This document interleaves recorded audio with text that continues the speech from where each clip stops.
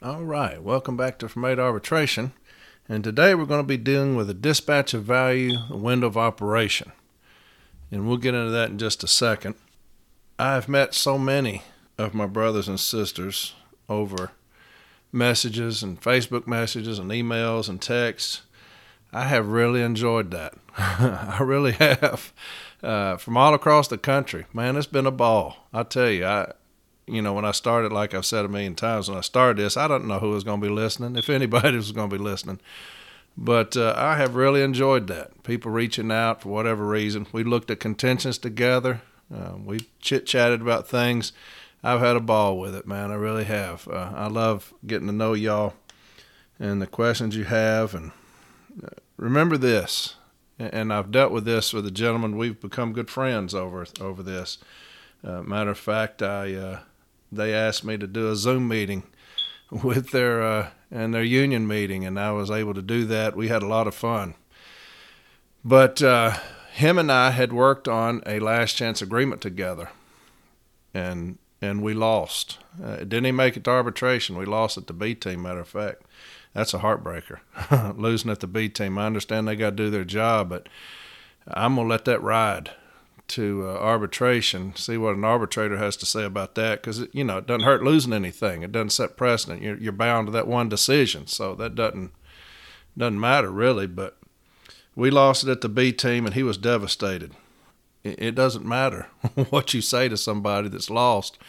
It takes a couple of days. I've dealt with some devastating losses in my time, unfortunately. I mean, absolutely crushing defeats. And it takes you a while. It takes you a while to get back on your feet after that. You question some things. I told you when I was going through my divorce, I lost 8 arbitrations in a row. Chew on that. You talking about tough? Chew on that one. 8 arbitrations in a row. So you question yourself. You question things. You go back and you look, and what could I have done differently?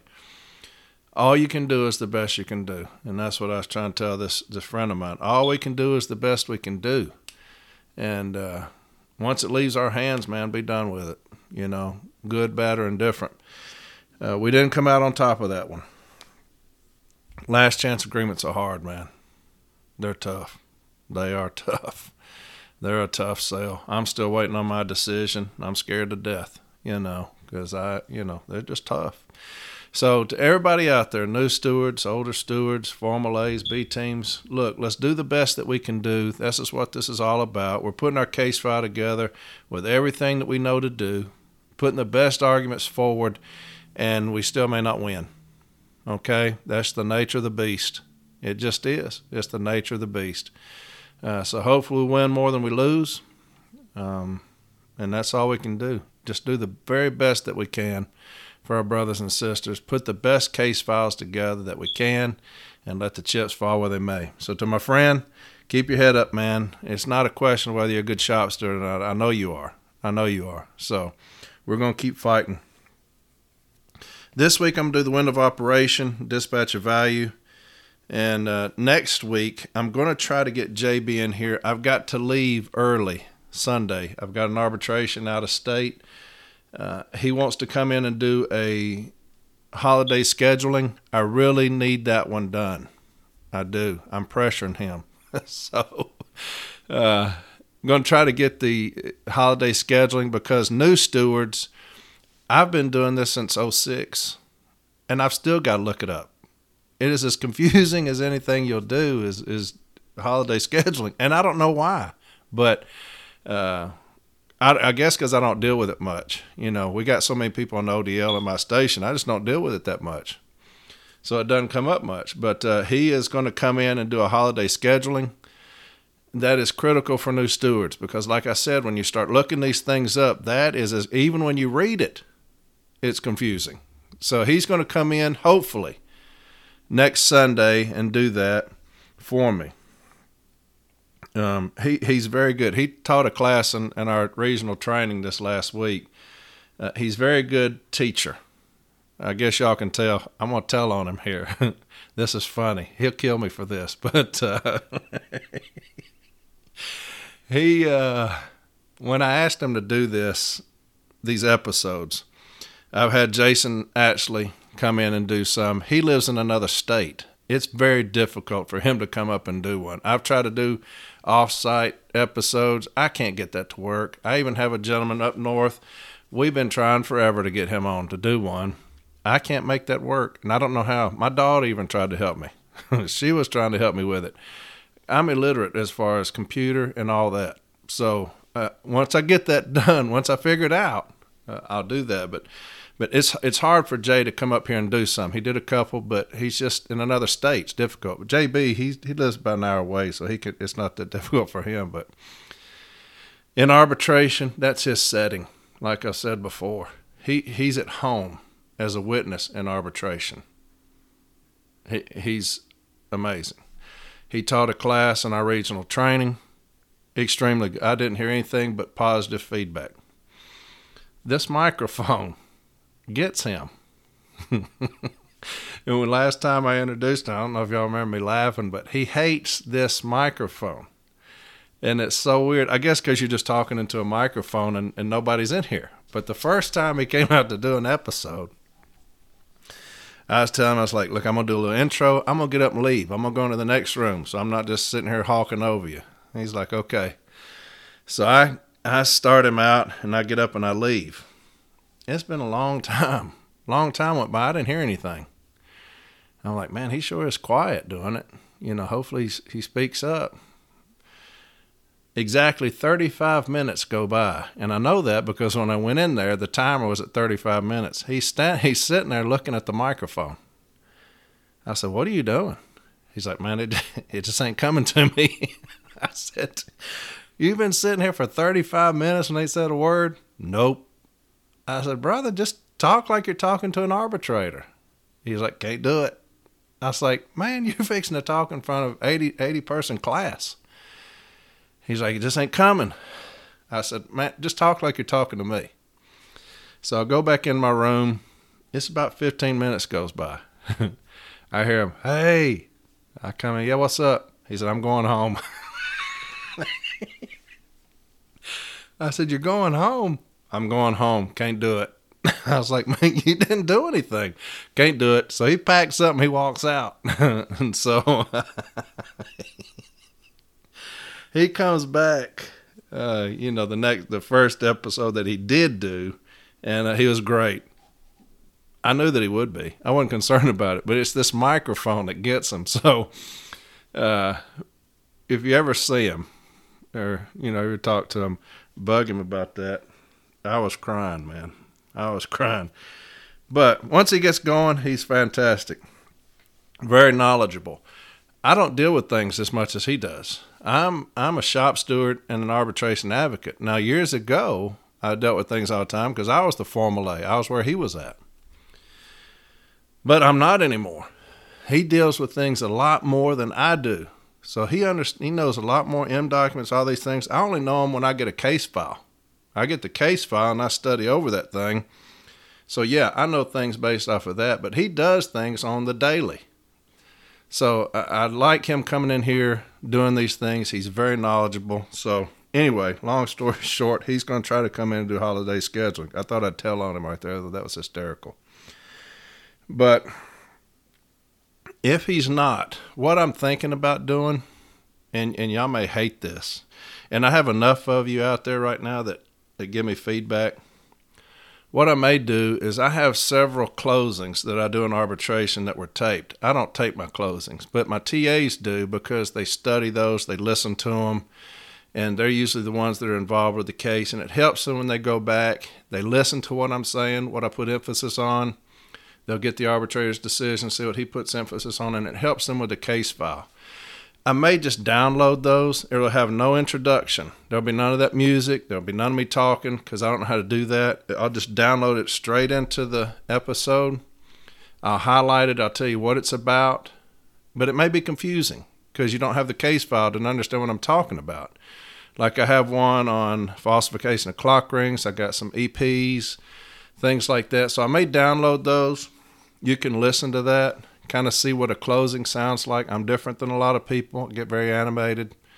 But if it doesn't help, because if it's not helping, I'm not going to do it.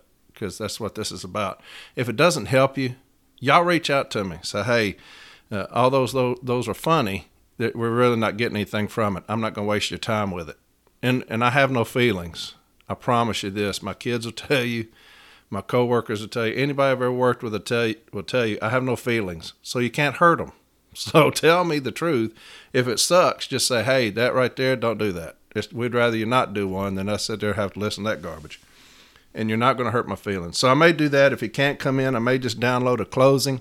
You can listen to what a closing sounds like to an arbitrator. Just give me honest feedback, all right? All right. Now then, let's get into it. Dispatch of value, window of operation. I'm telling you now, there is going to be a lot of reading on this more than I have ever done. And I hate that. I tell you all the time, I hate reading. But I have some things I want to get this out.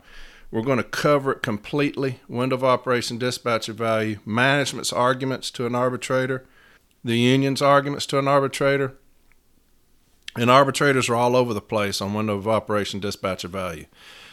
I taught 2 classes in regional training this last week. One was discipline and one was Article 8. And any time I teach a class, I'll ask the class, I think it's probably about 70 or 80 people per class. I taught 4 classes. So I'll ask, how many new shop stewards do we have here? Well, we had about 3/4 of the class were new shop stewards, which I love. We get into a part of Article 8 where I ask about dispatch of value, window of operation. How many of y'all understand what that is? Nobody raised their hand. And I get that, because when I was a new shop steward, I never heard of it before until I was sent on my first case, arbitration, on a dispatch of value, window of operation. What is a dispatch of value and a window of operation? Dispatch of value is the last dispatch of mail out of your station. So when management, when they try to restrict Article 8, where it states that those on the list will work 12 hours before those that are not on the list will work, management will try to restrict that by saying, hey, look, everybody has to be back by 5 o'clock to meet the last dispatch of value, the last dispatch of mail. The last dispatch of mail goes out of our station at 5:30. So we need all the carriers off the street by 5:15. That way they can meet the last dispatch of mail. That's the dispatch of value. Window of operation. You ever have a thing where management, they'll tell you, all the carriers have to be off the street by 6 o'clock. Well, what for? Well, the postmaster wants all y'all off the street by 6. Well, what about maximizing until 12 hours? Yeah, it doesn't matter. Everybody's supposed to be off the street by 6. Well, that's some kind of window of operation. There's a reasoning for that. What are some of the reasons? A lot of times management will tell an arbitrator, look, it's for customer service. We don't want carriers out there all hours of the night because it looks terrible for the post office. Our customer service is terrible. Our performance is terrible. The customers don't want their mail at 8 o'clock at night. They don't want their mail at 9 o'clock at night. So we've just made a window of operation. Everybody has to be off the street at 6. Y'all heard that before? Darkness. It gets dark at a certain amount of time, at a certain time, 5 o'clock, 6 o'clock. We want our carriers off the street at 6 because it gets dark, it's unsafe. We'll talk about that. The postmaster wants it, or the district manager wants it to be off the street by 5. So that's our window, 5, 6, 7 o'clock. So dispatch of value and window of operation are any time management has a service goal of a certain time that restricts us under Article 8 as far as working carriers to 12 hours. Anytime that happens, anytime management sets a window of operation, at whatever time, I don't care what it is, I'm going to grieve it. If it affects us under Article 8, and I'll get into that Article 8 language here in a second. Anytime management sets a goal, a window of operation, I'm going to grieve that every single time. Now, I'm going to read some arbitration decisions. Arbitrators will agree with a dispatch of value, window of operation. as long as it doesn't interfere with Article 8. Some don't believe in it at all. Some fully accept it. So we're going to battle those things today. All right? Hopefully I didn't confuse you with all that. But we're going to battle a window of operation and a dispatch of value today. Let's start with Article 8. Article 8, and I believe Article 8 was written for those not wanting to work overtime. I truly do. I believe that Article 8 was written to protect those carriers that do not want to work overtime. Because if it was not, why write it? Why write Article 8? Just everybody work all the time. Everybody work until you're finished working. Everybody work until all the mail's out. Doesn't matter how many hours, everybody work. That's not the case. Article 8 was written to protect those carriers not wanting to work overtime for whatever reason. It doesn't matter. If I want to go fishing every day, or if I have child care, or my significant other starts their job in the evening, I've got to be home to watch my kids. If, in my case, I've got a grandson, the love of my life. There's not a human being on this planet I love more than I love my grandson. That's just the way it is. He calls me home dog. That's what I am to him, home dog. And every time he sees me, he'll tear out running. He's 8 years old. He'll tear out running, home dog, and jump up on me. I love that kid more than life itself. Matter of fact, he knows if he goes to mom and dad and they say no on something, he's going to sneak off and call me because he knows I'm going to say yes, 100%. I don't care what it is. I'm saying yes. So he knows that. He's my guy. But when he plays baseball or he plays soccer, I may get off the list. You know why? Because I'm not going to miss it. I'm not going to miss my grandson playing sports. So I'm going to get off the list because that protects me from being forced to work. That's what a dispatch of value and a window of operation try to interfere with. So let's go through the language of Article 8. Then we're going to get into some sites to show you kind of where management comes from. And then I'm going to end up with a thing called the white pages. I don't know if y'all have ever heard of that, but it's M01548. M01548. I'll have all this stuff written down for you, though. But anytime you're dealing with a dispatch of value or window of operation, read this, put this in the file every single time. M01548. It's the white pages. And I don't know why it's called that, but that's what it's called. And I'm going to read the entire thing. Lengthy, boring, but I'm going to read it. We're going to cover window of operation, dispatch of value today. You're going to understand about how to fight it. Article 8. We're going to start at Article 8.5.A. Article 8.5A. Employees desiring to work overtime shall place their names on either the overtime desired list or the work assignment list during the 2 weeks prior to the start of the calendar quarter, and their names shall remain on the list until such time as they remove their names from the list. Y'all hear that? Employees desiring to work overtime will put their name on a list. Guess what? If I don't desire to work overtime, I'm not going to do that. I'm not putting my name on a list. You know why? Because I don't desire to work overtime. They've got a list for that. That's our argument to the arbitrator. Look, these people here that you're forcing to work, they don't desire to work that. They don't desire to work overtime. But yet you're forcing them to over and over and over again because of some dispatch of value or window of operation. Now let's carry on. And here's another thing. We're going to cover all of them, but management will use 8.5D all the time when they talk about it, and this goes into arbitrator Menthal's decision. But 8.5D is what management will always use when they talk about a dispatch of value and a window of operation. And they're completely misquoting or misrepresenting 8.5D. Okay, here's what 8.5D says. If the voluntary overtime desired list does not provide sufficient qualified people, qualified full-time regular employees not on the list may be required to work overtime on a rotating basis with the first opportunity assigned to the junior employee. Y'all get that? That's what management is going to use. They're going to use Article 3 and then Article 8.5D to support simultaneously scheduling ODL and non-ODL. Okay? They'll always use 8.5D. I'm going to read that again to you. If the voluntary overtime desired list does not provide sufficient qualified people, qualified full-time regular employees not on the list may be required to work overtime on a rotating basis with the first opportunity assigned to the junior employee. So that's what management will always use when they're saying, hey, look, the carriers come in at 8, we have a dispatch of value at 5. Okay? So that's 9 hours.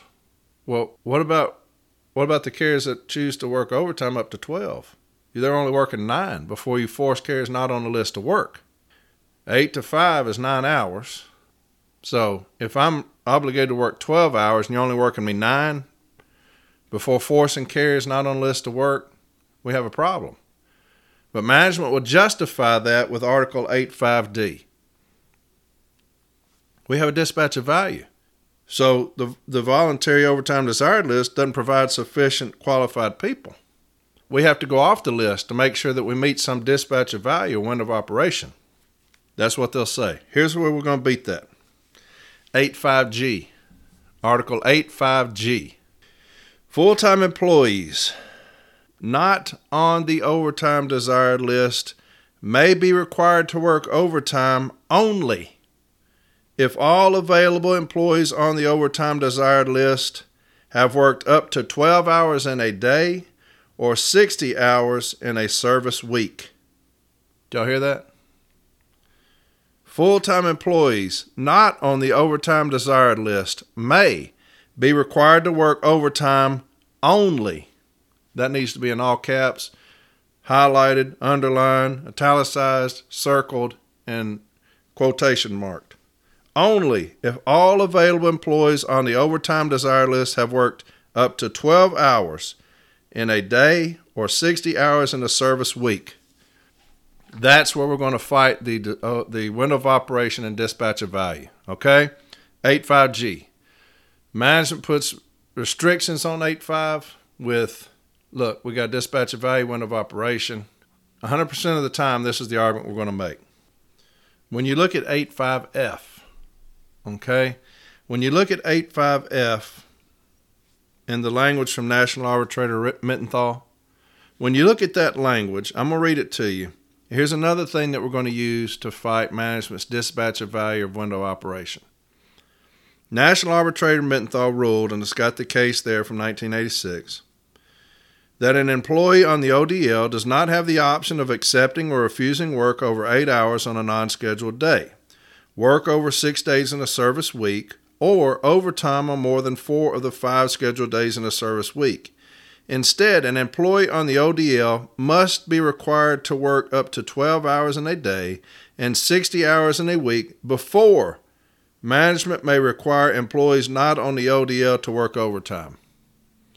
Arbitrator Mittenthal's award does not extend to situations involving a letter carrier working on his or her own route on a regularly scheduled day.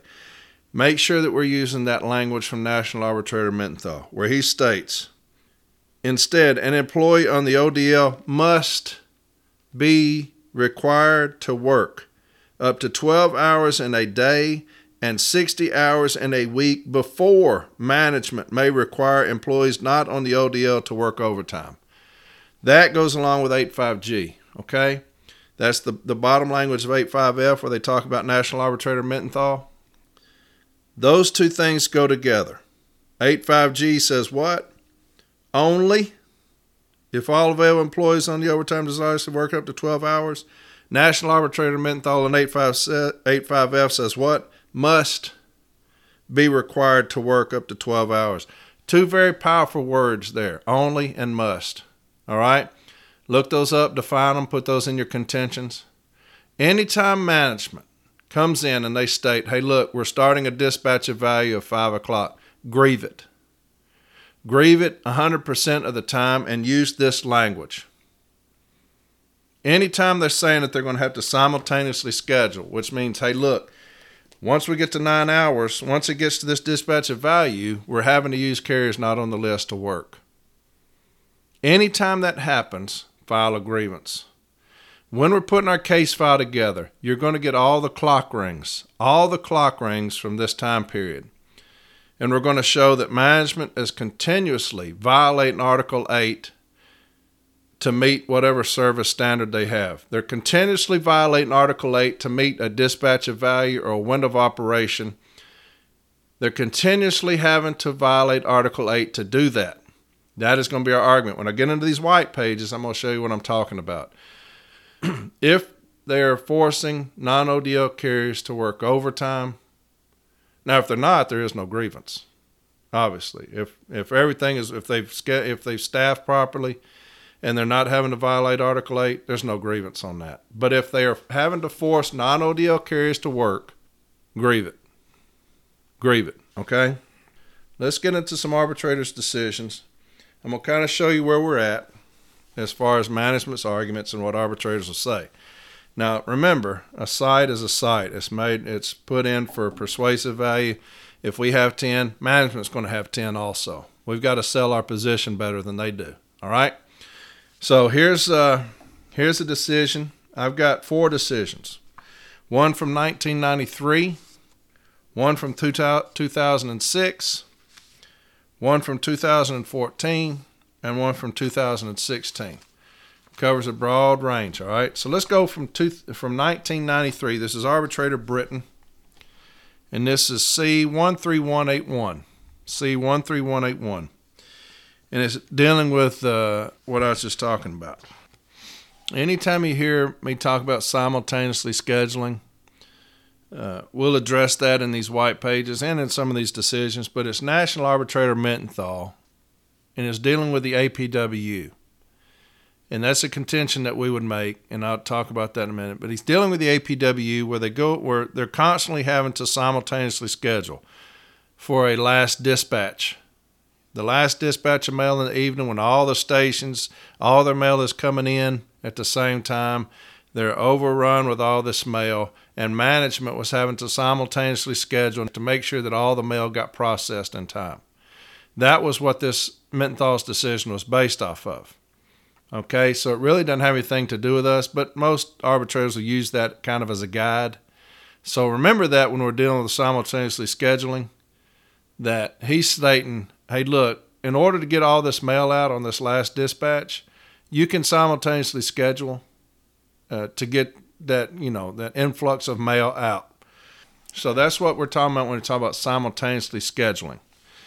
And here it is on Arbitrator Britton's decision, and I'm going to read a lot. I apologize, but I need y'all to understand where management's coming from.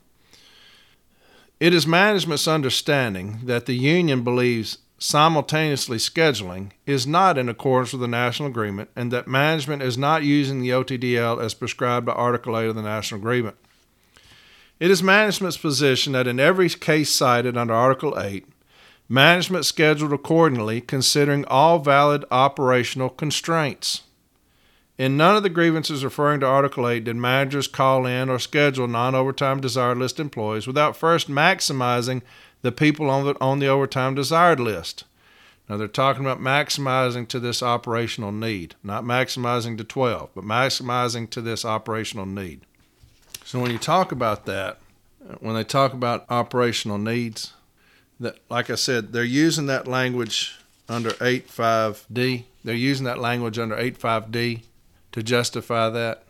So remember that. He goes on to state, to cover vacant routes as well as attempt to have all mail delivered prior to 1700 hours.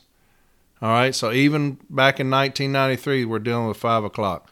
1700 hours. It was necessary to use non-overtime desired list employees, volunteers first, to work their day off along with overtime desired list employees. The union's contention that overtime desired list carriers should work up to 12 hours before using non-overtime desired list carriers would cause letter carriers to be delivered mail up to 7:30 p.m., which is unsafe and detrimental to the image of the Postal Service.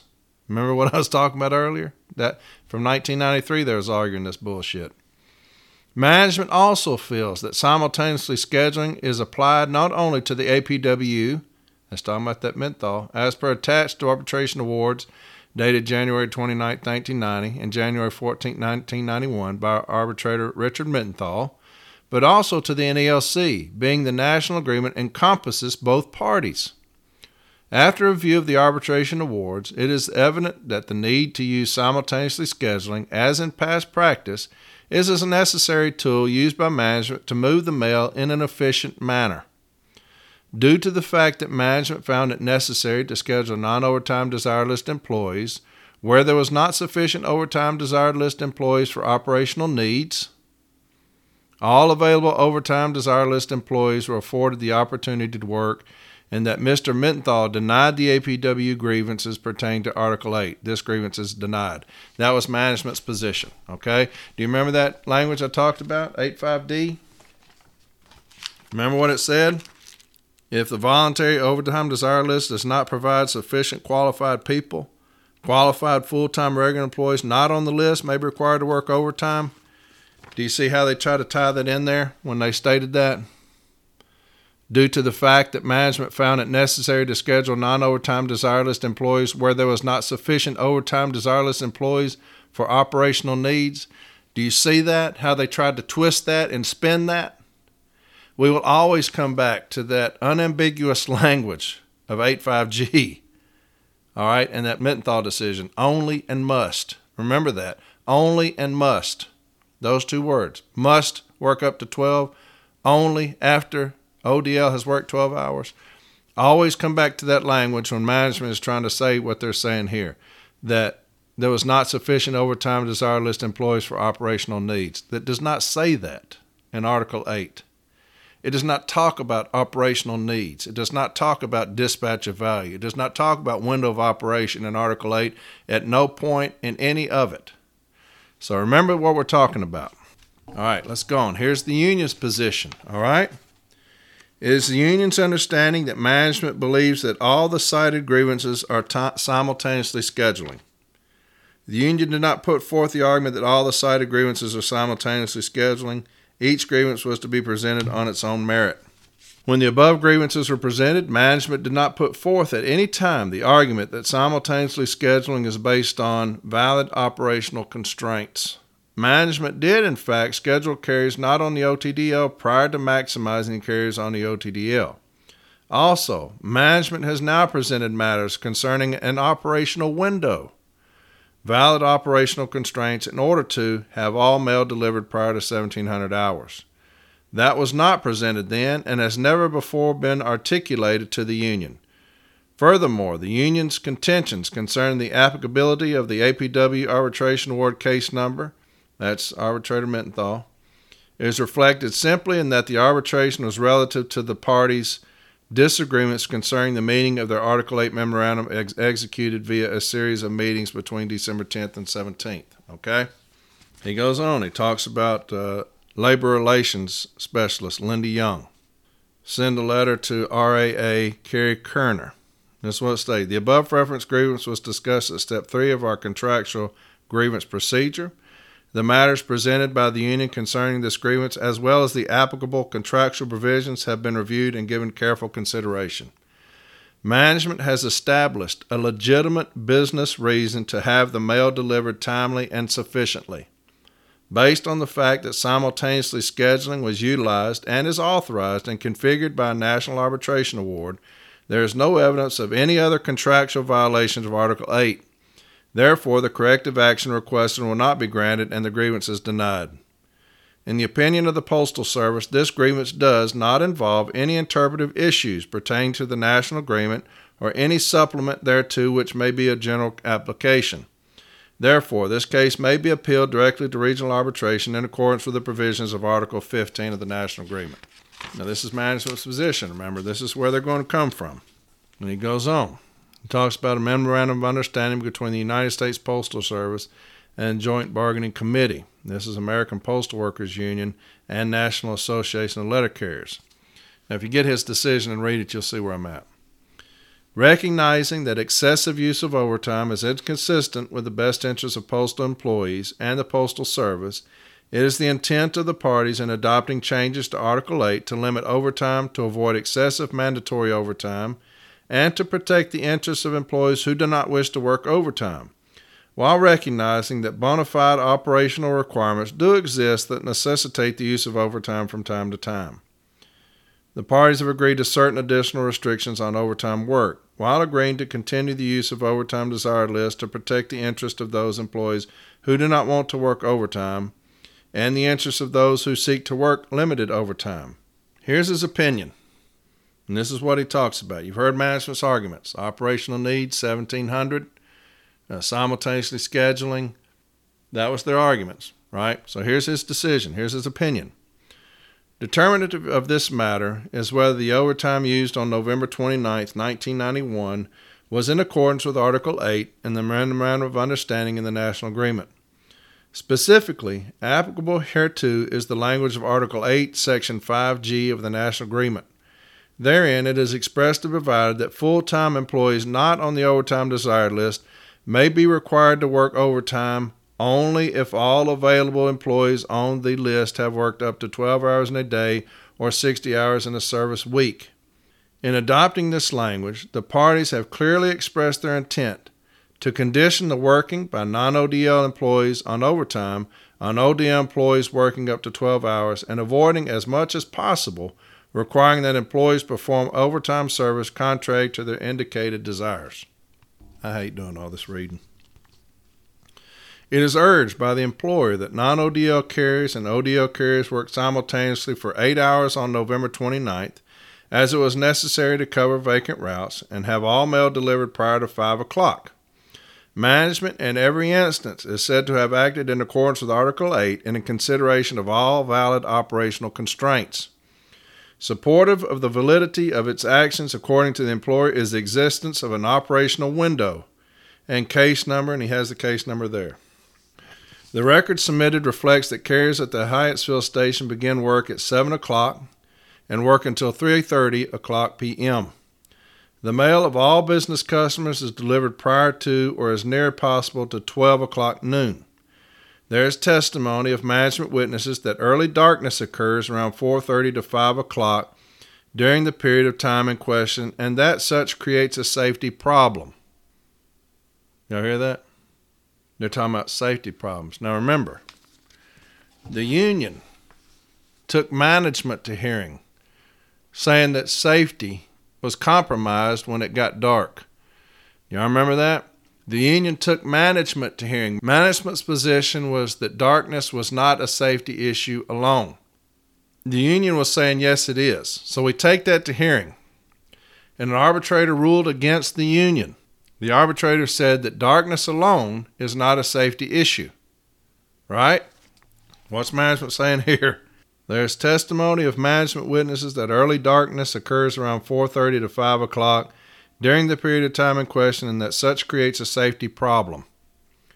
In this regard, the employer maintains that it is the responsibility of management to provide safety to all its employees, and as the delivery of the mail after 5 o'clock p.m. in darkness constitute a safety hazard, it should be avoided as not in the best interest of welfare of its employees.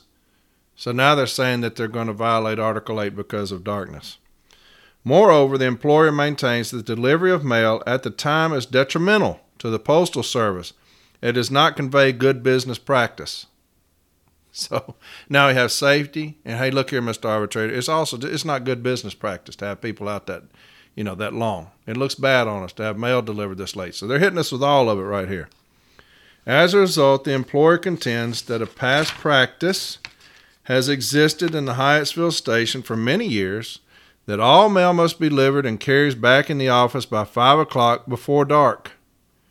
As justification for its action, reference is made by the employer to the language contained in the Memorandum of Understanding between the United States Postal Service and Joint Bargaining Committee, APW and NLC, with respect to Article 8, that the new language is not intended to change existing practices related to use of employees not on the overtime desired list where there are insufficient employees on the list available to meet the overtime needs. Again, they're going back to 8.5D. Again, this is the arbitrator talking now. This is opinion. This is what he says. The difficulty with according the employer's argument as to the existence of a 5 o'clock operational window persuasive force is that it is not convincingly demonstrated by the evidence presented that such an operational window exists at the Hyattsville station. Remember when I told you, get clock rings? We're going to get clock rings to show not only are they not meeting the operational window, they're going past it quite often, but also they're violating Article 8 continuously by forcing carriers not on the list to work.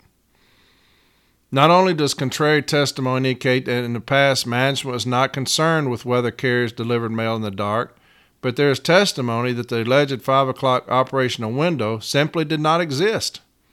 Shown to be strongly indicative of the latter is a memorandum from Barry Schweinhart, Field Director, Human Resources, Southern Maryland Division, dated November 25, 1987, to all division directors, postmasters, and designated managers and supervisors. Clearly stated, page 4 thereof is the following. If and when an operational window is established, postal managers must make it known to all managers, union officials, and employees in written form. This will eliminate all questions concerning any change in policy or practice. Despite this express written mandate, it is uncontroverted that the union was never informed in writing of the existence of an operational window at the Hyattsville Post Office. Indeed, Lawrence Joseph Welling, manager at Hyattsville in charge of the entire Hyattsville process and delivery at the time of the grievances, is shown to have admitted in his testimony that he never notified the union in writing of an operational window at Hyattsville. Thus, it would appear from the evidence that management at the Hyattsville Post Office ignored its own policy and guidelines set forth in the above described memorandum of Mr. Barry Schweinhart. Such evidence negates the existence of an essential element of past practice and strongly militates against a finding that a practice has existed at the Hyattsville station for many years that all mail must be delivered and carriers back in the office by 5 o'clock before the advent of darkness. And then he starts going after arbitrator Menthal's decision. Nor does the arbitrator find the position of the employer to be materially advanced by its reliance on case number, talks about it there, that's the Menthal decision. In this regard, the employer points out that the arbitrator therein alluded to standards or criteria for simultaneously scheduling, such as bona fide operational requirements, existing practices, and the need to get out the mail, and denied the APW grievance pertaining to Article 8. That reliance by the employer on the referenced award is misplaced. It seems to the arbitrator is demonstrated by the language in such award construing the memorandum as to when simultaneous scheduling was justified. After reciting the new language in the memorandum, the words therein were construed by the arbitrator as not creating a new criterion for simultaneously scheduling, but as having merely embraced existing practices as stated by the arbitrator. The parties agreed that whatever practices were in existence on this subject before December 1984 continue in effect after December 1984. Thus, such an award is not applicable hereto in the absence of persuasive evidence of the existence of the past practice averted to by the employer. Moreover, the non-existence of such award of any explicit reference to the maximization of overtime desired list employees in accordance with Article 8, Section 5G substantially diminishes its precedential value in the instant case. So he attacks all of that in his decision and he rules against management. So you kind of get a blueprint of where he's going. You're not showing an existence of any time of a past practice of an operational window at 5 o'clock. Matter of fact, we have things that show that it never existed. We got statements from carriers or statements from individuals. We've got this memo of what you're supposed to do before you can implement any kind of operational window. So take those decisions and read them and get those arguments out, management's arguments out, and make sure if he talks about it's not established window, how can we do that? Clock rings. Let's get clock rings and make sure that we're showing, hey, management has implemented this 5 o'clock window. I'm showing carriers are going past 5 o'clock all the time. So they're not establishing a window of operation, right? Because the clock rings show that it's constantly being broken.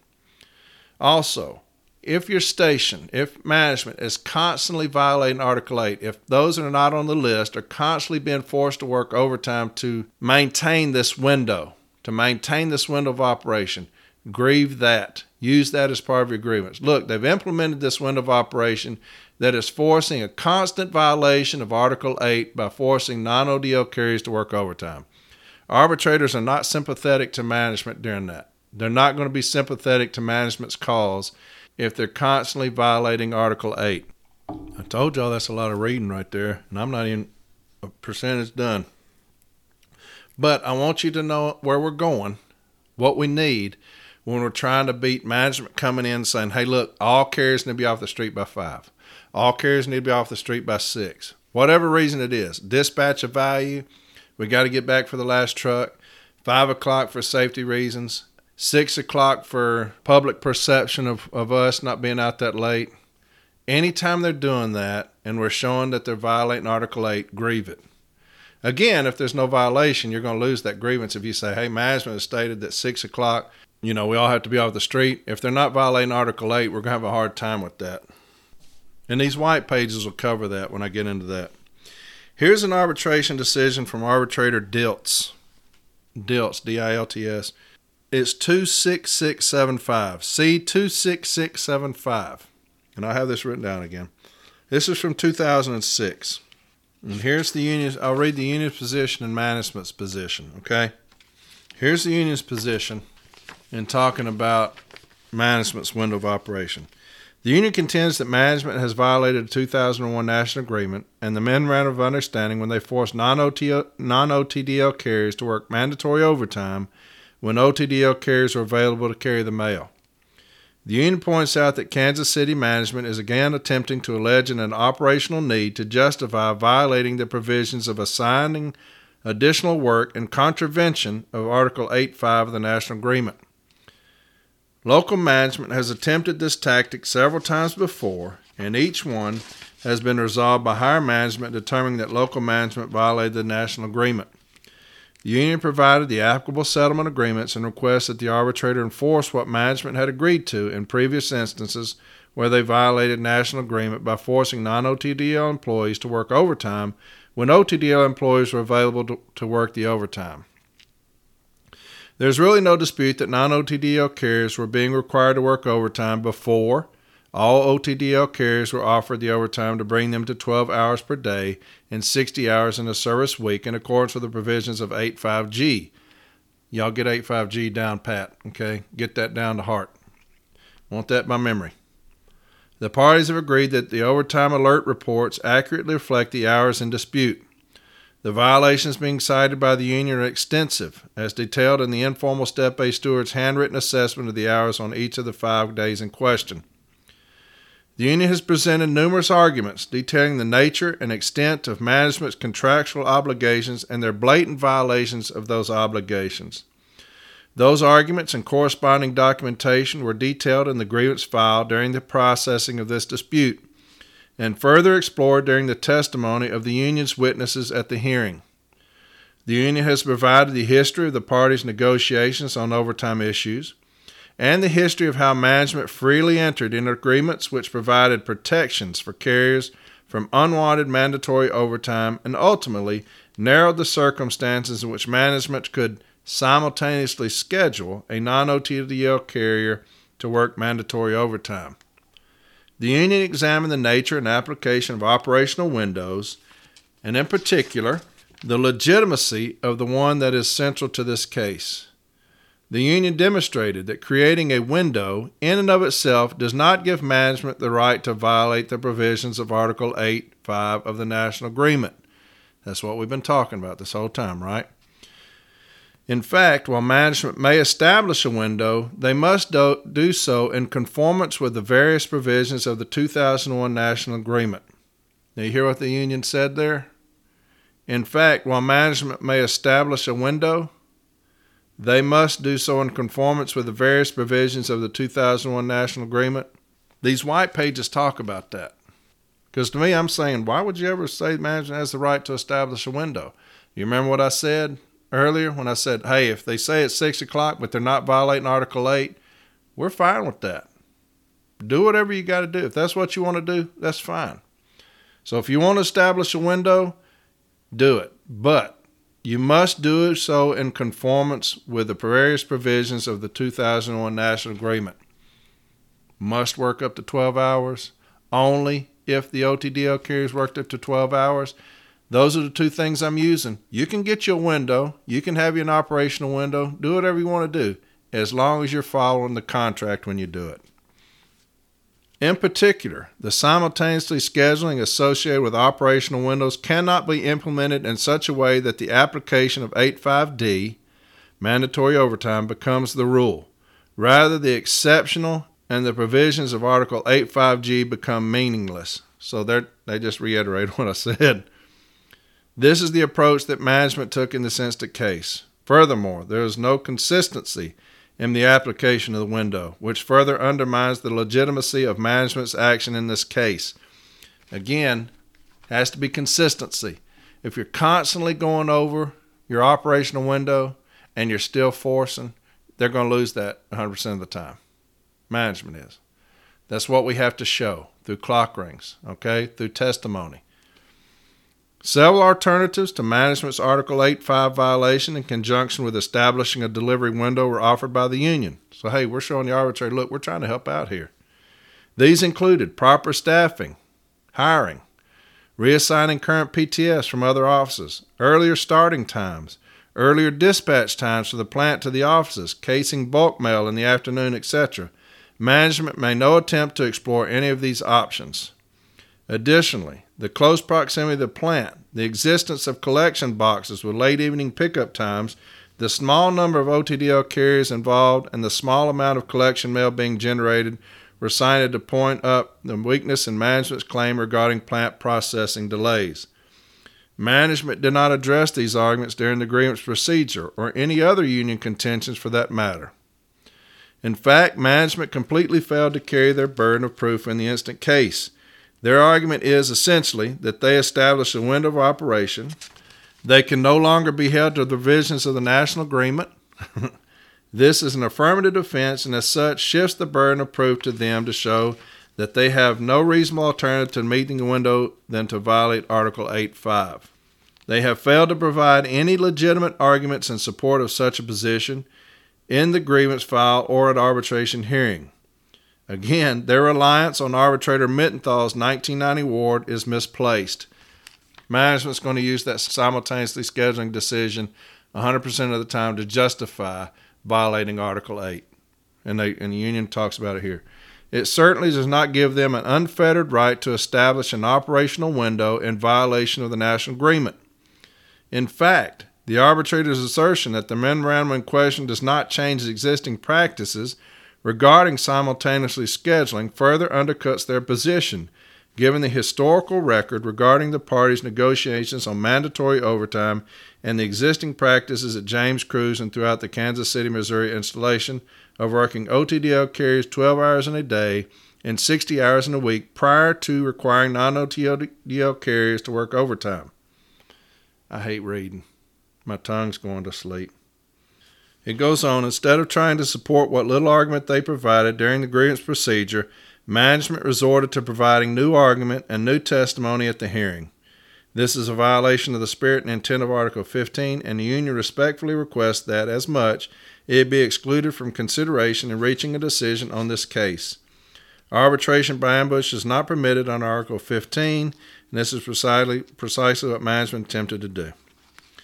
So, the union went after that, talking about the window of operation, how it didn't exist, how management didn't support it in their case file. Okay, we're supporting our position. Management did not. And here's the service's position. Here's what the Postal Service told the arbitrator in their opening statement. The service maintained simultaneously scheduling of carriers to meet the operational window, which provided for the James Cruise Station to adhere to final dispatch, was a sound business decision. Further, management operated within its contractual rights while doing so in this particular case. They will always say that. They operated within its contractual rights while doing so in this particular case. And I'll always take management to the contract, and I've dealt with this numerous times in arbitration, window of operation, dispatch of value. And I'll hand them the contract because supervisors don't know what in the world's going on. Managers don't have, they're just being told to do this by upper management. And so I'll say, here's the JCAM. Show the arbitrator what you're talking about when you say you're operated within the contractual rights to do so. Just show the arbitrator what you're talking about. And they'll sit there and look at that JCAM like it's something that Alien just handed them.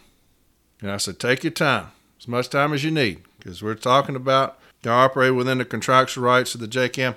Just show the arbitrator what you're talking about. They never can. It's not in there. There is no contractual rights to do that.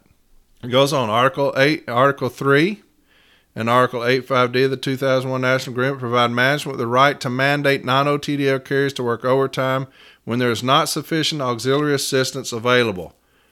See how they're fixing to twist it? During the week at issue, OTDL, PTF, and casual carriers are not available because they are carrying their other assignments to meet the deadlines necessary to meet the final dispatch. 8.5D. 8.5D. Remember how they're going to try to spin 8.5D? If the voluntary overtime desire list does not provide sufficient qualified people, qualified full-time regular employees not on the list may be required to work overtime on a rotating basis with the first opportunity assigned to the junior employee. 8.5D. Management will always use that. They will spin that. Hey, look, we didn't have enough carriers on the OTDL to meet the 5 o'clock window. That's not what that's talking about. That's not, 8.5D is talking about 8.5G. If I'm going to confuse y'all enough. I'm required to work 12 hours if I'm on the list. If all of my list carriers work 12 hours and there's still more work to do, to me, that's where 8.5D comes in. If all my carriers on the list work 12 hours, and I've still got an entire route that hadn't been delivered, and all my carriers on the list have already maximized to 12, like National Arbitrator Mittenthal said later, those are absolutes. 12 and 60, those are absolutes. You can't work past that.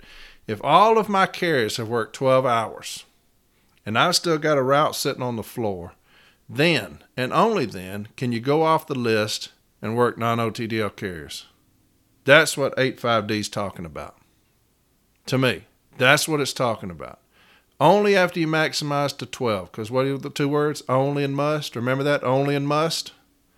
Only until all my carriers have worked 12 can you go off a list. That's how I feel. That's what 8.5D is talking about. But management's saying that they're applying 8.5D to mean, hey, look, if we make an operational window at 5, then we'll max to 5, and then if we don't have enough carriers, then we'll have to go off the list. They're spinning that wrong. So make sure that you address that if they come at you with that.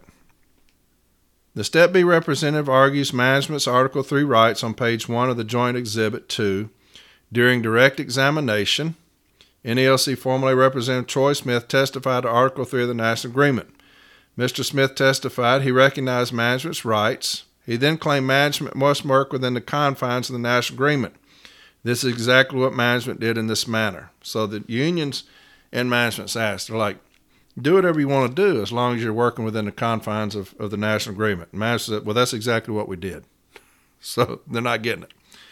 The James Crew Station was operating in an efficient manner. Carriers were on the street all hours of the evening, and the mail the carriers collected during the day was not being returned to the station until the carrier returned. Subsequently, the mail was not being processed until late in the evening.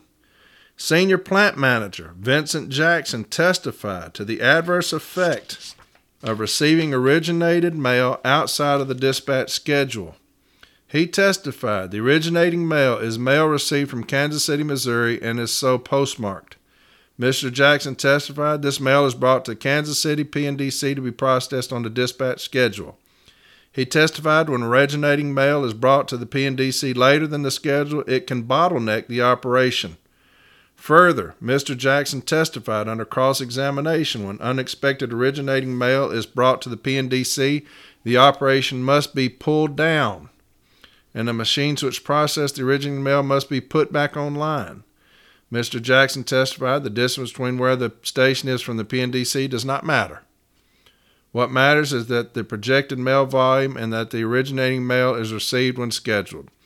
The management Step A representative discussed this in his decision on page 230. So they went and got the senior plant manager. They go and get the senior plant manager to testify, and he comes in there and he's kissing management's ass, of course, saying, hey, look, it doesn't matter what time it comes in after the dispatch. It's a bottleneck. It causes problems. That's where if I'm the union, I say, hey, look here. National Arbitrator Menthol, you're talking about simultaneously scheduling? That's what he was talking about. Are you forcing all the mail handlers to work that are not on the list when this happens? Are you doing that? Well, that's what Menthol's talking about. It's the APW grievance. He's talking about it in the last dispatch. When all the mail comes in, when it's too much volume, you can simultaneously schedule to get employees to stay later to help with that. That's what he's talking about. So if I'm the union, I'd have busted his ass on that. And they probably did because we won. Goes on. This is management's position. Further, the management Step A representative discusses on page 232 of the joint exhibit the concern for the carrier's safety. Here we go. Management points to the fact carriers have been bringing undelivered mail back to the station due to darkness and their concern for their own safety. After which the union position was the carriers should not receive discipline. As the management Step A representative maintained, you can't have it both ways. Utilize the 12-hour list and keep carriers out past dark, but allow them to bring back mail when they deem safety an issue. We're in the delivery business. By working within the window of operation, we are able to get all mail delivered safely in a timely manner and all collection mail dispatched to the plant for timely processing. So again, they're hitting us with everything. Safety, dispatch of value, bring the plant manager in. Hey, I need all this mail on the dispatch schedule. So they're hitting us with everything, right? They go on. Hate reading, sorry. But we're going to get this down. I'm giving you arguments. During the processing of this grievance, the union has addressed the collection box outside of the PNDC as an example of mail arriving at the plant as late as 8 p.m. Under cross-examination, Mr. Jackson explained this box is scheduled for collection every half hour, and the volume is such that it can be processed manually. This was also discussed in the Step A representative's decision. In addition, the union attempted to show the dispatch schedule. This document shows management receives mail to process at all times during the day. However, Mr. Jackson gave unrebutted testimony the dispatches on this profile include many things. These things entail all types of mail and equipment. Mr. Jackson also testified this profile does not list what is on the truck identified. Clearly, this profile does not conflict with the necessity to have all originating mail dispatched from the stations as scheduled. Clearly, there is an operational necessity to have all the originating mail to the PNDC no later than the final dispatch from each of the stations. The management Step B representative articulates the negative impact to this postal service when the originating mail is not received by the PNDC as scheduled. Now, that always pisses me off when the Step B articulates anything. That's not their job. The Formal A is supposed to articulate that, and then management can expound on those arguments. But anytime you sandbag a position to the B team, that pisses me off. The negative impact was one of the factors which contributed to the inefficient service being provided to our customers. Station Manager Schroeder testified to the complaints he had received from customers. Mr. Schroeder explained the external first class is an index which gauges the Postal Service's performance. He testified the EXFC index was below 95.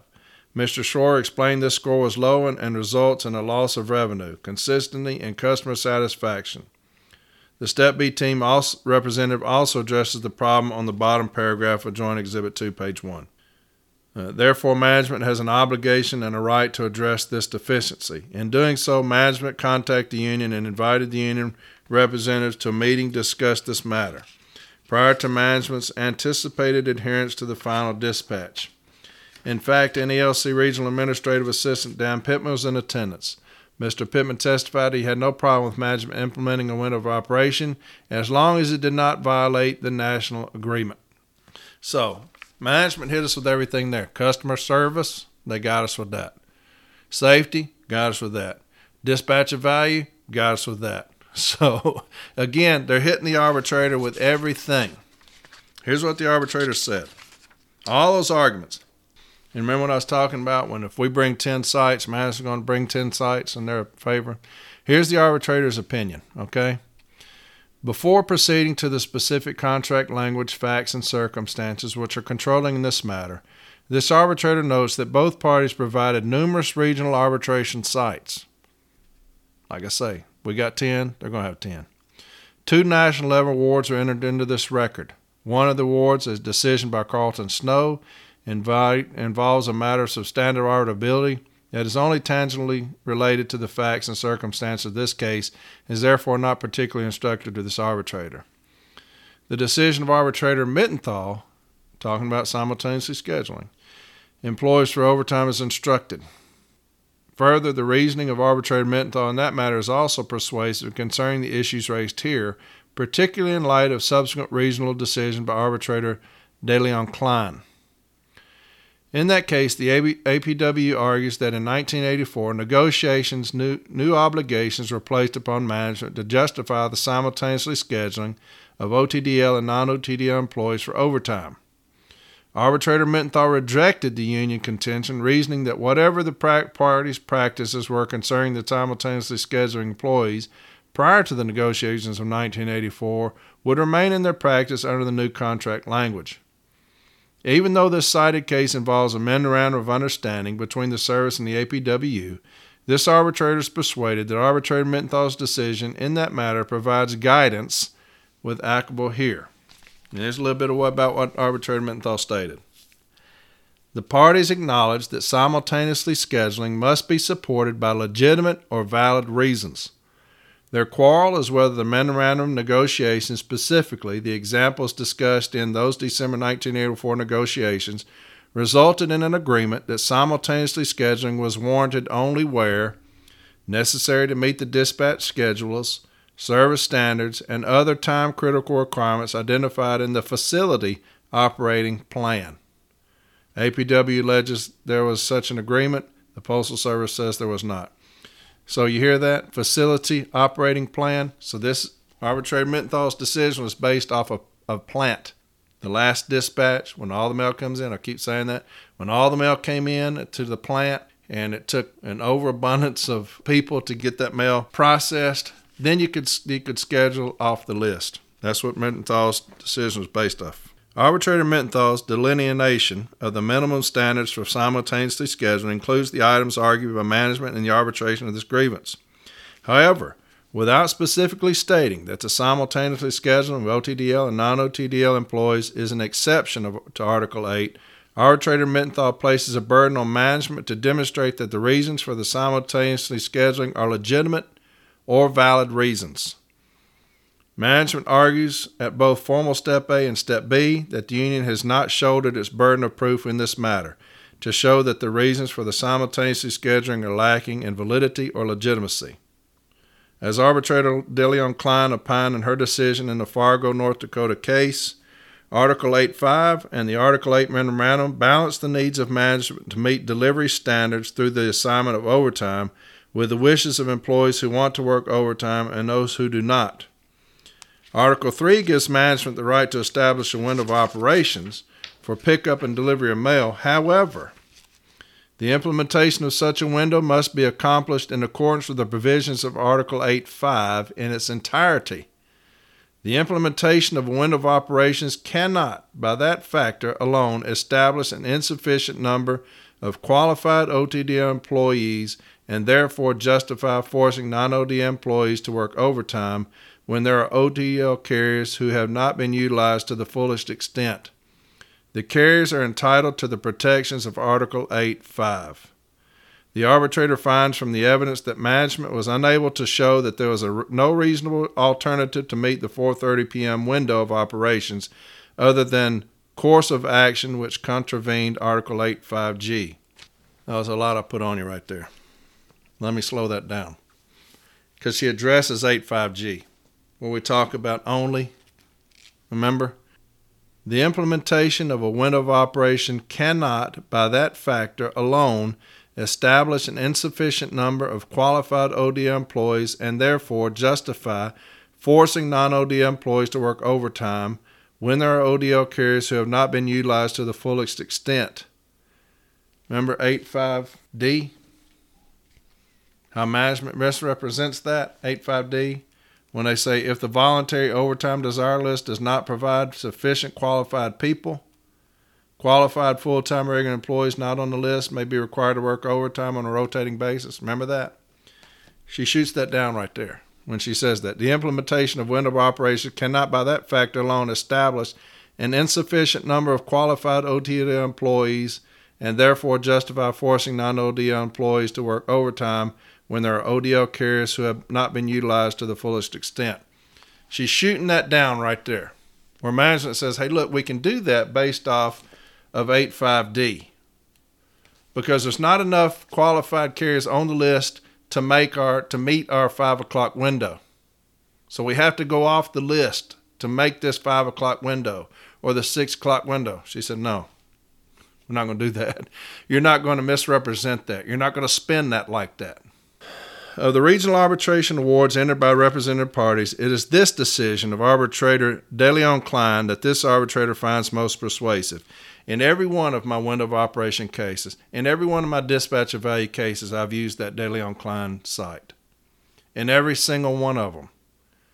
It's as money as it gets, and a lot of arbitrators will connect with that one. Management bears the burden to show that their actions in this matter were, as arbitrator Mittenthal required, legitimate and valid. The burden of proof is discharged by the union when it demonstrates that Article 8 is violated. Management is then obliged to offer the affirmative defense contemplated in the national level award by arbitrator Mittenthal and contemplated in the regional level award by arbitrator DeLeon Klein. He goes on. Management has addressed the union's complaints concerning the violation of Article 8 of the 2001 National Agreement.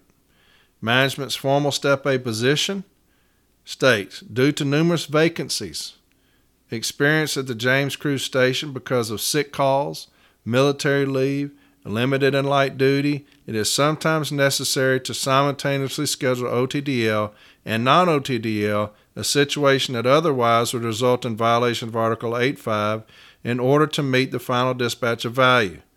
The final dispatch of value at James is 6 o'clock. Management has established 5:30 as the time carriers need to be back in order to meet the final dispatch of value. This is a realist, he keeps misspelling things, expectation, and since implementation has been the normal delivery standard and has been consistently enforced as shown in the accompanying tax reports, management has made an attempt to comply with Article 8. First, every effort is made to maximize the OTDL within the window, including allowing early start times by OTDL when mail volume is available. OTDL carriers are permitted to work past 5:30 as long as they return prior to dispatch at 6. With 66 routes, it would not be feasible to have all the carriers return just prior to dispatch. They are all also allowed to stay and perform other duties if available. All OTDL carriers are scheduled prior to scheduling non-OTDL carriers, and then they are scheduled on a rotating basis. Again, they're trying to spend that 8.5D, right? That's management trying to spend 8.5D. What is seemingly missed in this contention is specific language of Article 8, Article 8, Section 5D. If the voluntary overtime desire list does not provide sufficient qualified people, qualified full-time regular employees not on the list may be required to work overtime on a rotating basis with the first opportunity assigned to the junior employee. He goes on. Specifically, management is authorized to force carriers not on OTL to work overtime, but only in the case where overtime desired list does not provide sufficient qualified people. It is clear that management recognizes that there are staffing problems at James Cruise. Sick leave, limited duty, and light duty may be things which are difficult to plan. However, no evidence was proffered in this record to show the nature of the limited or light duty assignments and whether planning was possible for these employees. Situations. Military leave is specifically identified as a long-term issue, and in December of the year, National Guard summer camps are not the sort of problem that results in the sort of grievance. Military leave is or should be a predictable need which could be reasonably anticipated by management. If management rely on such issues as causing for implementing the exception of Article 8, Section 5D, it is incumbent upon management to demonstrate those issues with a preponderance of the credible evidence. So management saying, look, we got so many sick calls, we got limited light duty, and they came to the table with no evidence to support that contention. Remember what I've always said? If you make an issue, you better support that issue with your contentions. You better support that issue with documentation. If we're saying there's a violation of 1731, how? How did they violate it? What are we going to show to prove that? If we're saying there's a violation of Article 8, how are we proving that? Through documentation, through evidence. If I'm making an issue, if I'm making a contention, and I don't support it with anything, it's hollow. It doesn't matter. I can raise Cain about everything, but if I'm not supporting it with documentation, with evidence, it's meaningless. That's what's happened here. When he says it is incumbent upon management to demonstrate those issues to the preponderance of the credible evidence. They didn't do it. They just said something was happening, and they didn't support it. He goes on, in careful examination of the record made at formal Step A and Step B, there is nothing in the record except broad generalities concerning the plant's requirements, and without specific data showing the plant's requirements and how abiding by Article 8 could or could not be accommodated, which is not even addressed in Mr. Jackson's testimony, this arbitrator is left with little upon which to base a favorable ruling for the Postal Service. As was the case in the matter between arbitrator De Leon Klein, the record in this matter shows a rather arbitrary cutoff point of 5:30 to meet an operational window. Without the development of such clear evidence during the grievance procedure, no arbitrator operating under the language of Article 15 of the National Agreement could provide the relief from Article 8 that the service seeks here. That does not mean there is not good cause for 5:30 cutoff, and that earlier begin tours or greater staffing in the carrier craft are not reasonably possible. What it means is that proof of those contentions are not found in the record developed at formal Step A or Step B of the grievance procedure. Frankly, in this arbitrator's considered opinion, the evidence entered into the record by Mr. Jackson and Mr. Shore, which was excluded as new argument or new evidence, would have also fallen short of meeting management's obligations to persuade this arbitrator that they're not complying with Article 8's requirements were based on valid or legitimate needs of the service, as provided for under Article 3 of the 2001 National Agreement. So what he's saying is Mr. Jackson, the plant manager, and Schroer came in and testified under the union's objection as new argument. He heard them out. They'll always do that. I'll hear what they have to say, and I'll give it whatever weight it carries. Well, when he wrote this up, he excluded it. He said, I listened to you. I'm not going to take into consideration because it's new argument. So anyway, I thought that was funny. Further, supporting the record of evidence reviewed to this point is the fact that it appears that the practices of management concerning simultaneous scheduling of OTDL with non-OTDL carriers has rather consistently resulted in grievance. Remember what I said? If they're constantly violating it, make sure you're filing it. Further, the record shows that these grievances have been resolved in the main by granting the union's grievances. This evidence alone is not convincing, but it is certainly indicative of an ongoing problem in this installation. It goes on. Union contention that 12 hours and 60 hours are absolutes. Now, listen to this. Management at Step B complains that the union has taken the position that the 12-hour and 60-hour mandates in Article 8, Section 5, Paragraph G are absolutes, and management violates the requirement of Article 8 if employees are not offered these hours. This arbitrator is not persuaded that the union has taken this position, but clearly, management has the right to schedule simultaneously, but in so doing, management assumes the burden to show that it schedules simultaneously for legitimate or valid reasons, as identified in the Mittenthal Award. In this case, management simply did not prove the legitimacy or validity of its reasons for the agreed simultaneously scheduling. It is true, as management alleges, that there is no absolute requirement that OTDL carriers must be offered 12 hours a day or 60 hours per week before non-OTDL employees are assigned overtime. Management must prove, pursuant to the Mittenthal Award, that it had legitimate or valid reasons for scheduling the non-OTDL carriers to overtime assignments before exhausting the resources provided for on the overtime desired list. It is also true that the existence of window of operation does not give management license to simultaneously schedule OTDL and non-OTDL employees to overtime. Management must show the legitimacy of the window of operation. It must provide those arguments with supporting evidence in the appropriate place in the grievance process so as to make it admissible at arbitration if management is to prevail in arbitration. It is therefore the arbitrator's considered opinion that this grievance must be sustained on its merits. And then he talks about his remedy, which I don't agree with at all.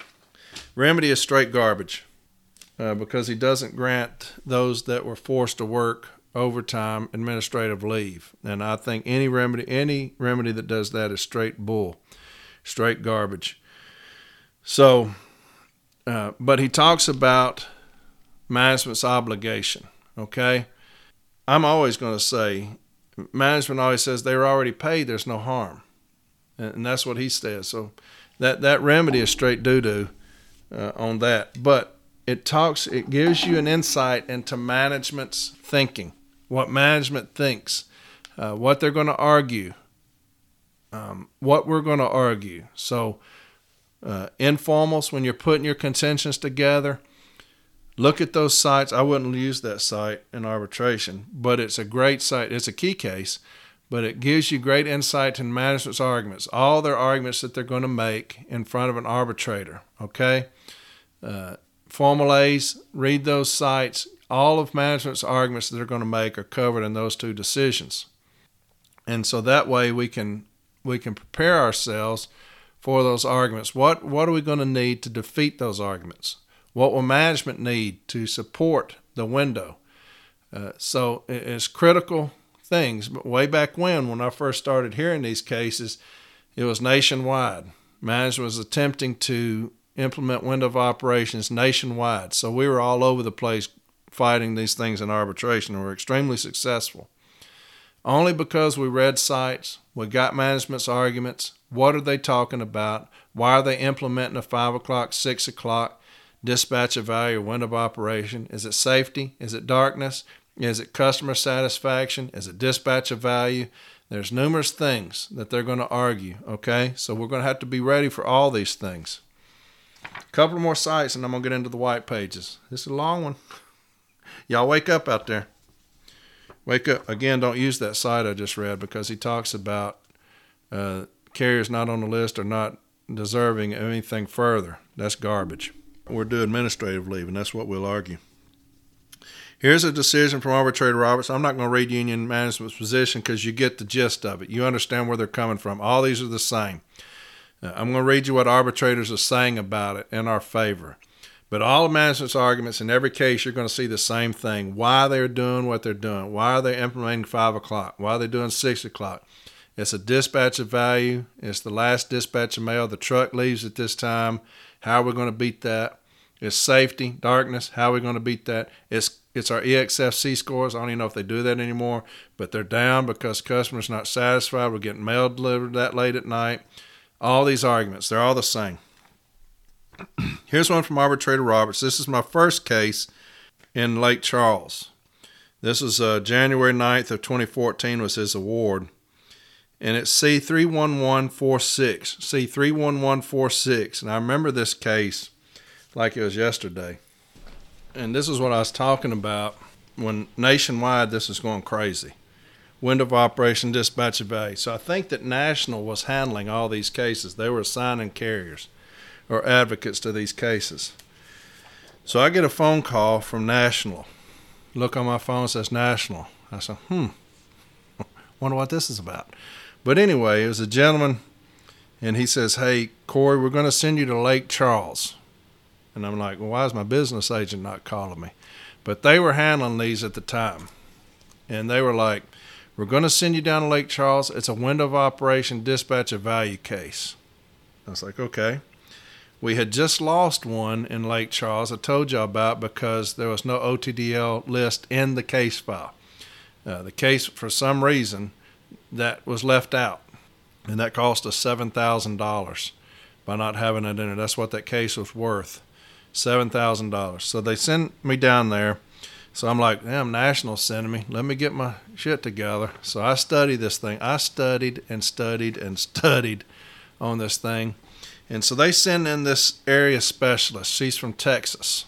She comes in. She has nothing to do with Louisiana, but they send her in from Texas. So they're sending their best in there to go against us. And here I am, just this little yokel coming in from Nashville.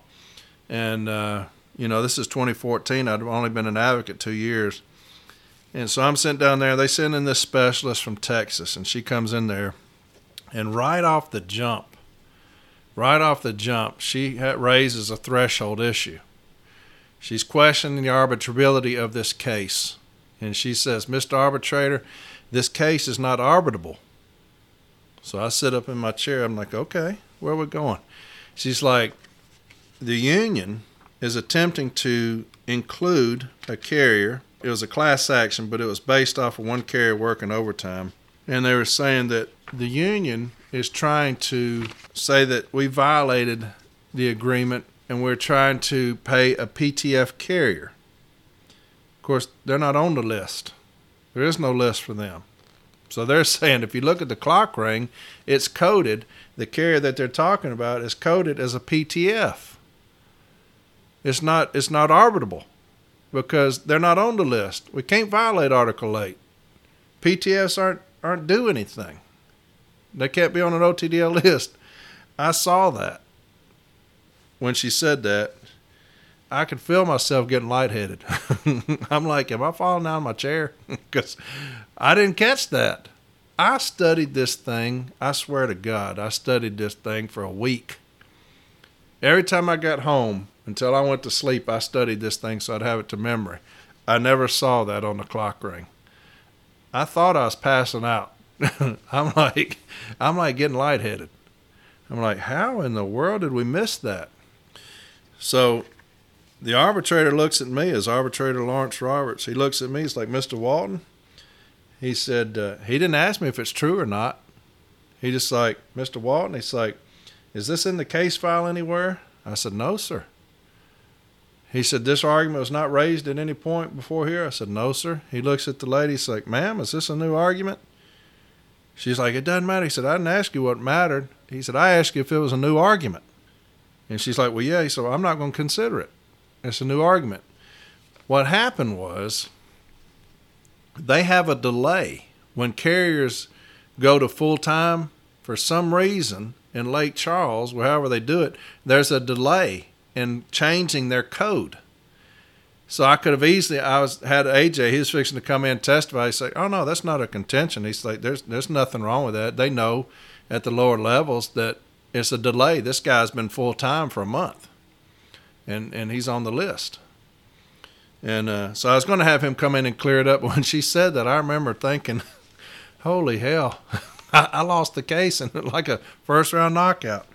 But arbitrator shot that down. He talks about that. But he states this about a window of operation, and these are things that we need to know and we need to address, we need to get ready for, okay? Here's what Arbitrator Roberts says. The crux of the employer defense was that a window of operation. However, other than a mention by name only, I could find no other evidence in the case file or witness testimony that would indicate or even suggest the presence of any type of window of operation existence at this Lake Charles facility. And the record clearly shows that supposed window of operation was often and regularly violated. You got that? As I've stated before in past decisions regarding overtime assignments, a window of operation could be a valid defense of the employer based on the circumstances evolving around the specific case at hand. However, prior to that window of operation defense being considered, the employer must first show the existence of such a policy at that particular facility. Y'all get that? The employer must first show the existence of such a policy at that particular facility. I'd ask for that. Hey, starting tomorrow, we're all coming in at 5 o'clock. Let me see that policy.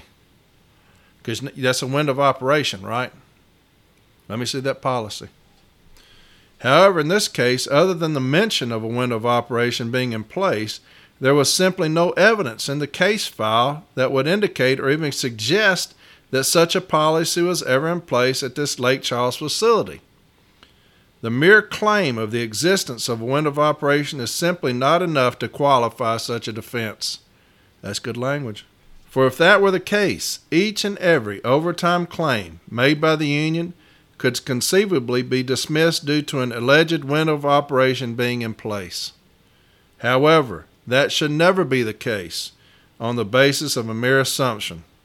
The prerequisite to a window of operation defense is either documented proof of its existence or credible testimony indicating that everyone at the facility was aware of its existence. And in addition to that would be a requisite sampling of time records to show a consistent compliance. Remember that? Let's go back over time and see, are y'all consistently meeting this window of operation? I guarantee you they're not. However, at any rate, none of that occurred in this instant case. With that being said, I was convinced there was clearly an Article 8 overtime assignment violation as alleged by the union in this matter. Secondly, I was convinced by the case file itself that this has been an ongoing issue at this facility. And this is one where he awarded them $500 on the way to $1,000. So that's good language. Pay attention to that stuff, okay? Arbitrators are telling you what management's going to need to justify a window of operation or dispatch of value. They're telling you what they're going to need. If they don't have those things, contend it. Last site I'm going to read, and I'm going to get into these white pages. This is a long episode. Holy smokes. I apologize for reading so much, but I want y'all to be prepared when we're dealing with management coming in saying, hey, 5 o'clock, 6 o'clock. Even if it's already been done, even if you've been doing this for a year, but you're constantly violating Article 8, if management's constantly violating Article 8 to do these things, let's go to arbitration on them, okay? Here's Arbitrator August. This is from 2016, okay? This is a case I had here. This is what I told you about where I went to my district manager so that I can show you better than I can tell you. But it was a dispatch of value, window of operation case, okay? On page 8, here's management's position. I am going to read this because it's, remember 1993 when the one I read you? Here's 2016. Let's see what they say. In the instant case, management contended that they only maintained the efficiency of the operations entrusted to it. Talking about Article 3 now. By utilizing the personnel necessary to meet the customer's needs that are inconsistent with applicable laws and regulations. Management further contended that on the date in question, June 15, 2015, they met their window of operation in order to make timely dispatch of their outgoing mail. So they hit the arbitrator with customer service and dispatch of value. According to management, they utilized simultaneously scheduling, and therefore there was no violation of the national agreement when they scheduled non-overtime desired list employees to perform overtime on June 15th. So now they're hitting it with National Arbitrator Menthol, simultaneously scheduling. Remember, we talked about that. It was the position of management on the date that is the subject of the instant grievance. ODL carriers were working overtime on their own routes, cased other routes, or carried mail on other routes, and all full-time carriers and city carrier assistants returned timely to the office to make the dispatch of value. Management contended that each grievance must stand on its own facts and circumstances, and in the case at bar, ODL carriers were maximized to the window of operation, and they disputed whether any returning ODL carriers could have been sent back out to deliver mail within the rule of reason. Okay? Now, let me stop there. Management contended that each grievance must stand on its own facts and circumstances, and in the case at bar, ODL carriers were maximized to the woo. Remember 85D, what I keep telling you about? They're saying, hey, as long as we maximize to the woo, whatever it is, if it's 9 hours, if it's 10 hours, they're maximized. We say maximization is what, 12 hours? That's what we say. That's what the contract says. Management says, no, we don't have to do that. Under 85D, we can maximize to a window of operation or dispatch of value. Whatever time that is, we can maximize to that. That's what they're saying. And then she says, be sent back out to deliver mail within the rule of reason. That's when the arbitrator, I don't know if you remember, the arbitrator said, management, what's your take on the rule of reason? They had no idea. And then she asked me, and I told her in this one, this isn't dealing with the rule of reason. This is non-ODL carriers working off assignment. Rule of reason doesn't apply. She goes on, management, this is what management stated, and this is their position.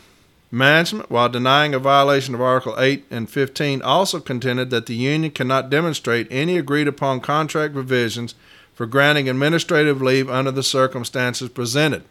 Because we're saying non-ODL carriers are entitled to administrative leave because you stole their time from them. They further contended that the Employee and Labor Relations Manual, Section 519, did not provide for granting administrative leave under the circumstances of this grievance. Management argued that the remedy requested by the union in this case is unjustifiable and unjust enrichment for only 1 day of an alleged violation. unjust enrichment. Regarding the violations alleged by the union, management contended that Carrier Kropp, who transferred from one bus station and who the union alleged was on the work assignment only list, was in fact on the overtime desired list. Management cited page 42 of the Joint Exhibit 2 file, which in the union's own calculations, Carrier Kropp was on the ODL. And then they keep talking about that. Management testified that there were legitimate and valid reasons of operational necessity for establishing a window of operations, including consistent customer service and the need to get all carriers back to the station to time to meet the dispatch of value. They contended allowing ODL carriers to work 12 hours and miss the dispatch of value would result in gross inefficiency because truck schedules are set up to maximize plant processing capabilities which are geared towards customer service. Have we heard that before? It's like they have a little template they send out. This is what you're going to argue. Customer satisfaction, safety, dispatch of value.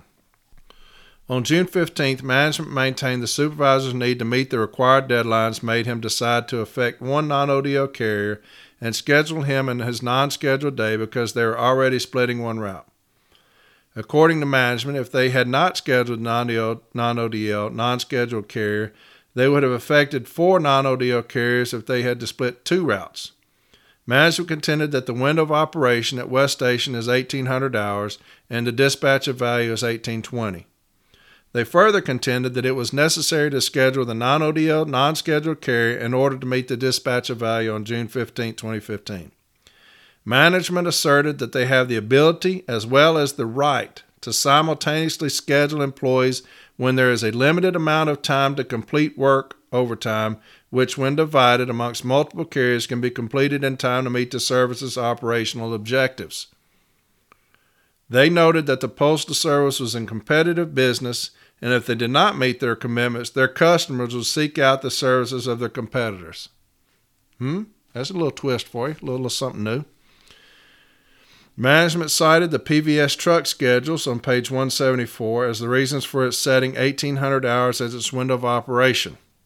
This dispatch, they say, may or may not provide carriers 12 hours of available work, but the reasoning has nothing to do with overtime, but is set based on service standards. Management argued that the union had not demonstrated that the WOO was an illegitimate deadline or that it cannot realistically be met. Regarding the language of the national agreement, management argued that the intent of the parties took into consideration situations where ODL carriers would be worked less than 12 hours before they would find them the need to go off the list.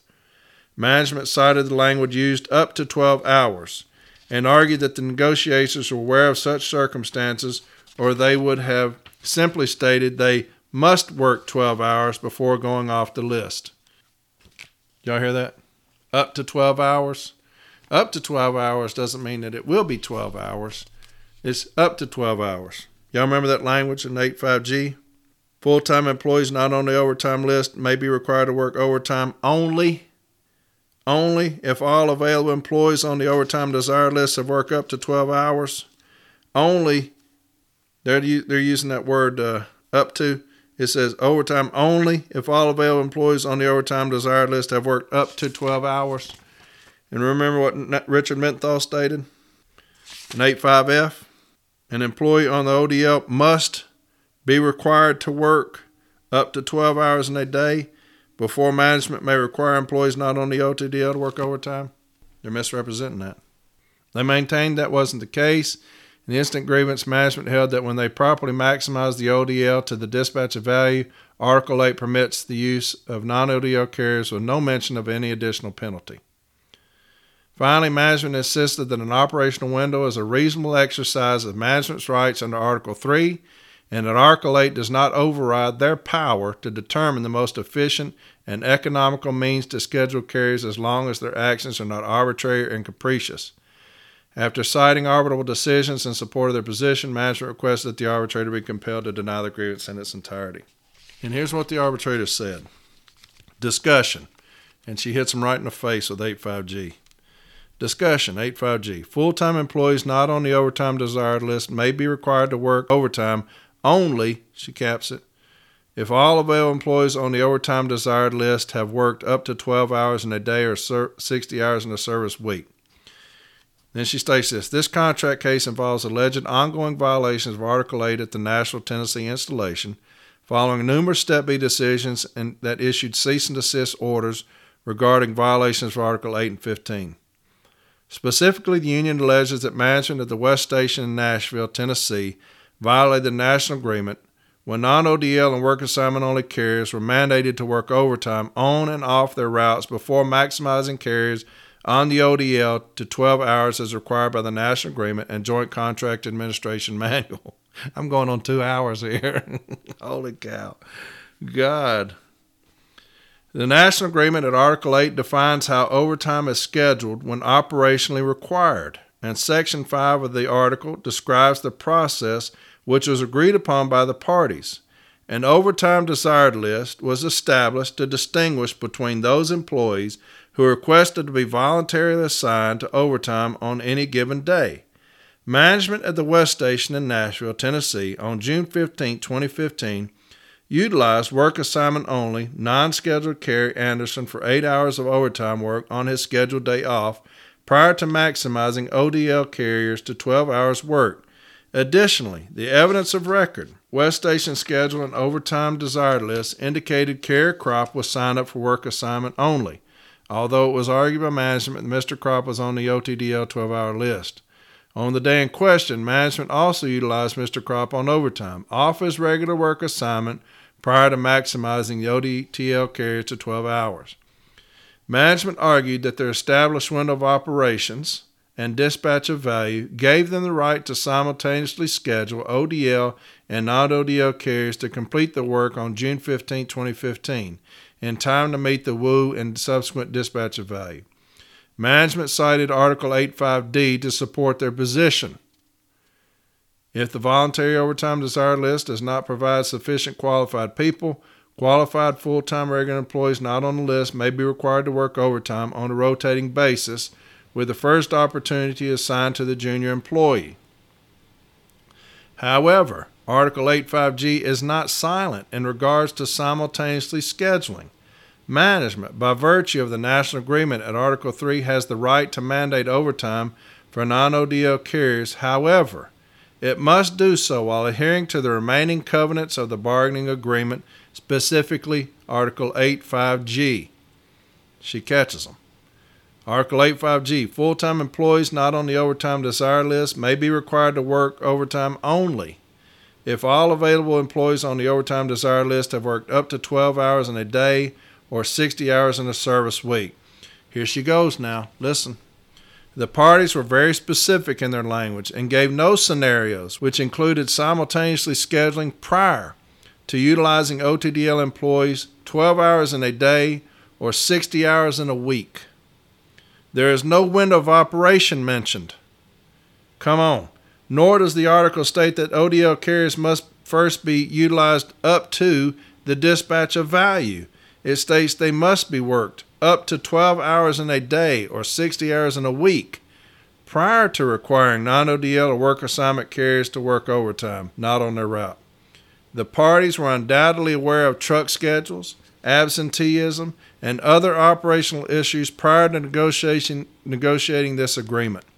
The language of Article 8.5G was negotiated in 1984, and that specific language to date has not changed. She took all of management's arguments, every single one of them. She took them in her hands, and she balled them up, wadded them up, and threw them in the trash. That's what she just did. All these things you're saying, you needed an Operation 104, surely the parties considered that when they came up with Article 8.5G. So she wadded all their shit up and threw it in the trash, like she should have. That's a great sight. That's a great sight. It's C32315, and I'll have it up.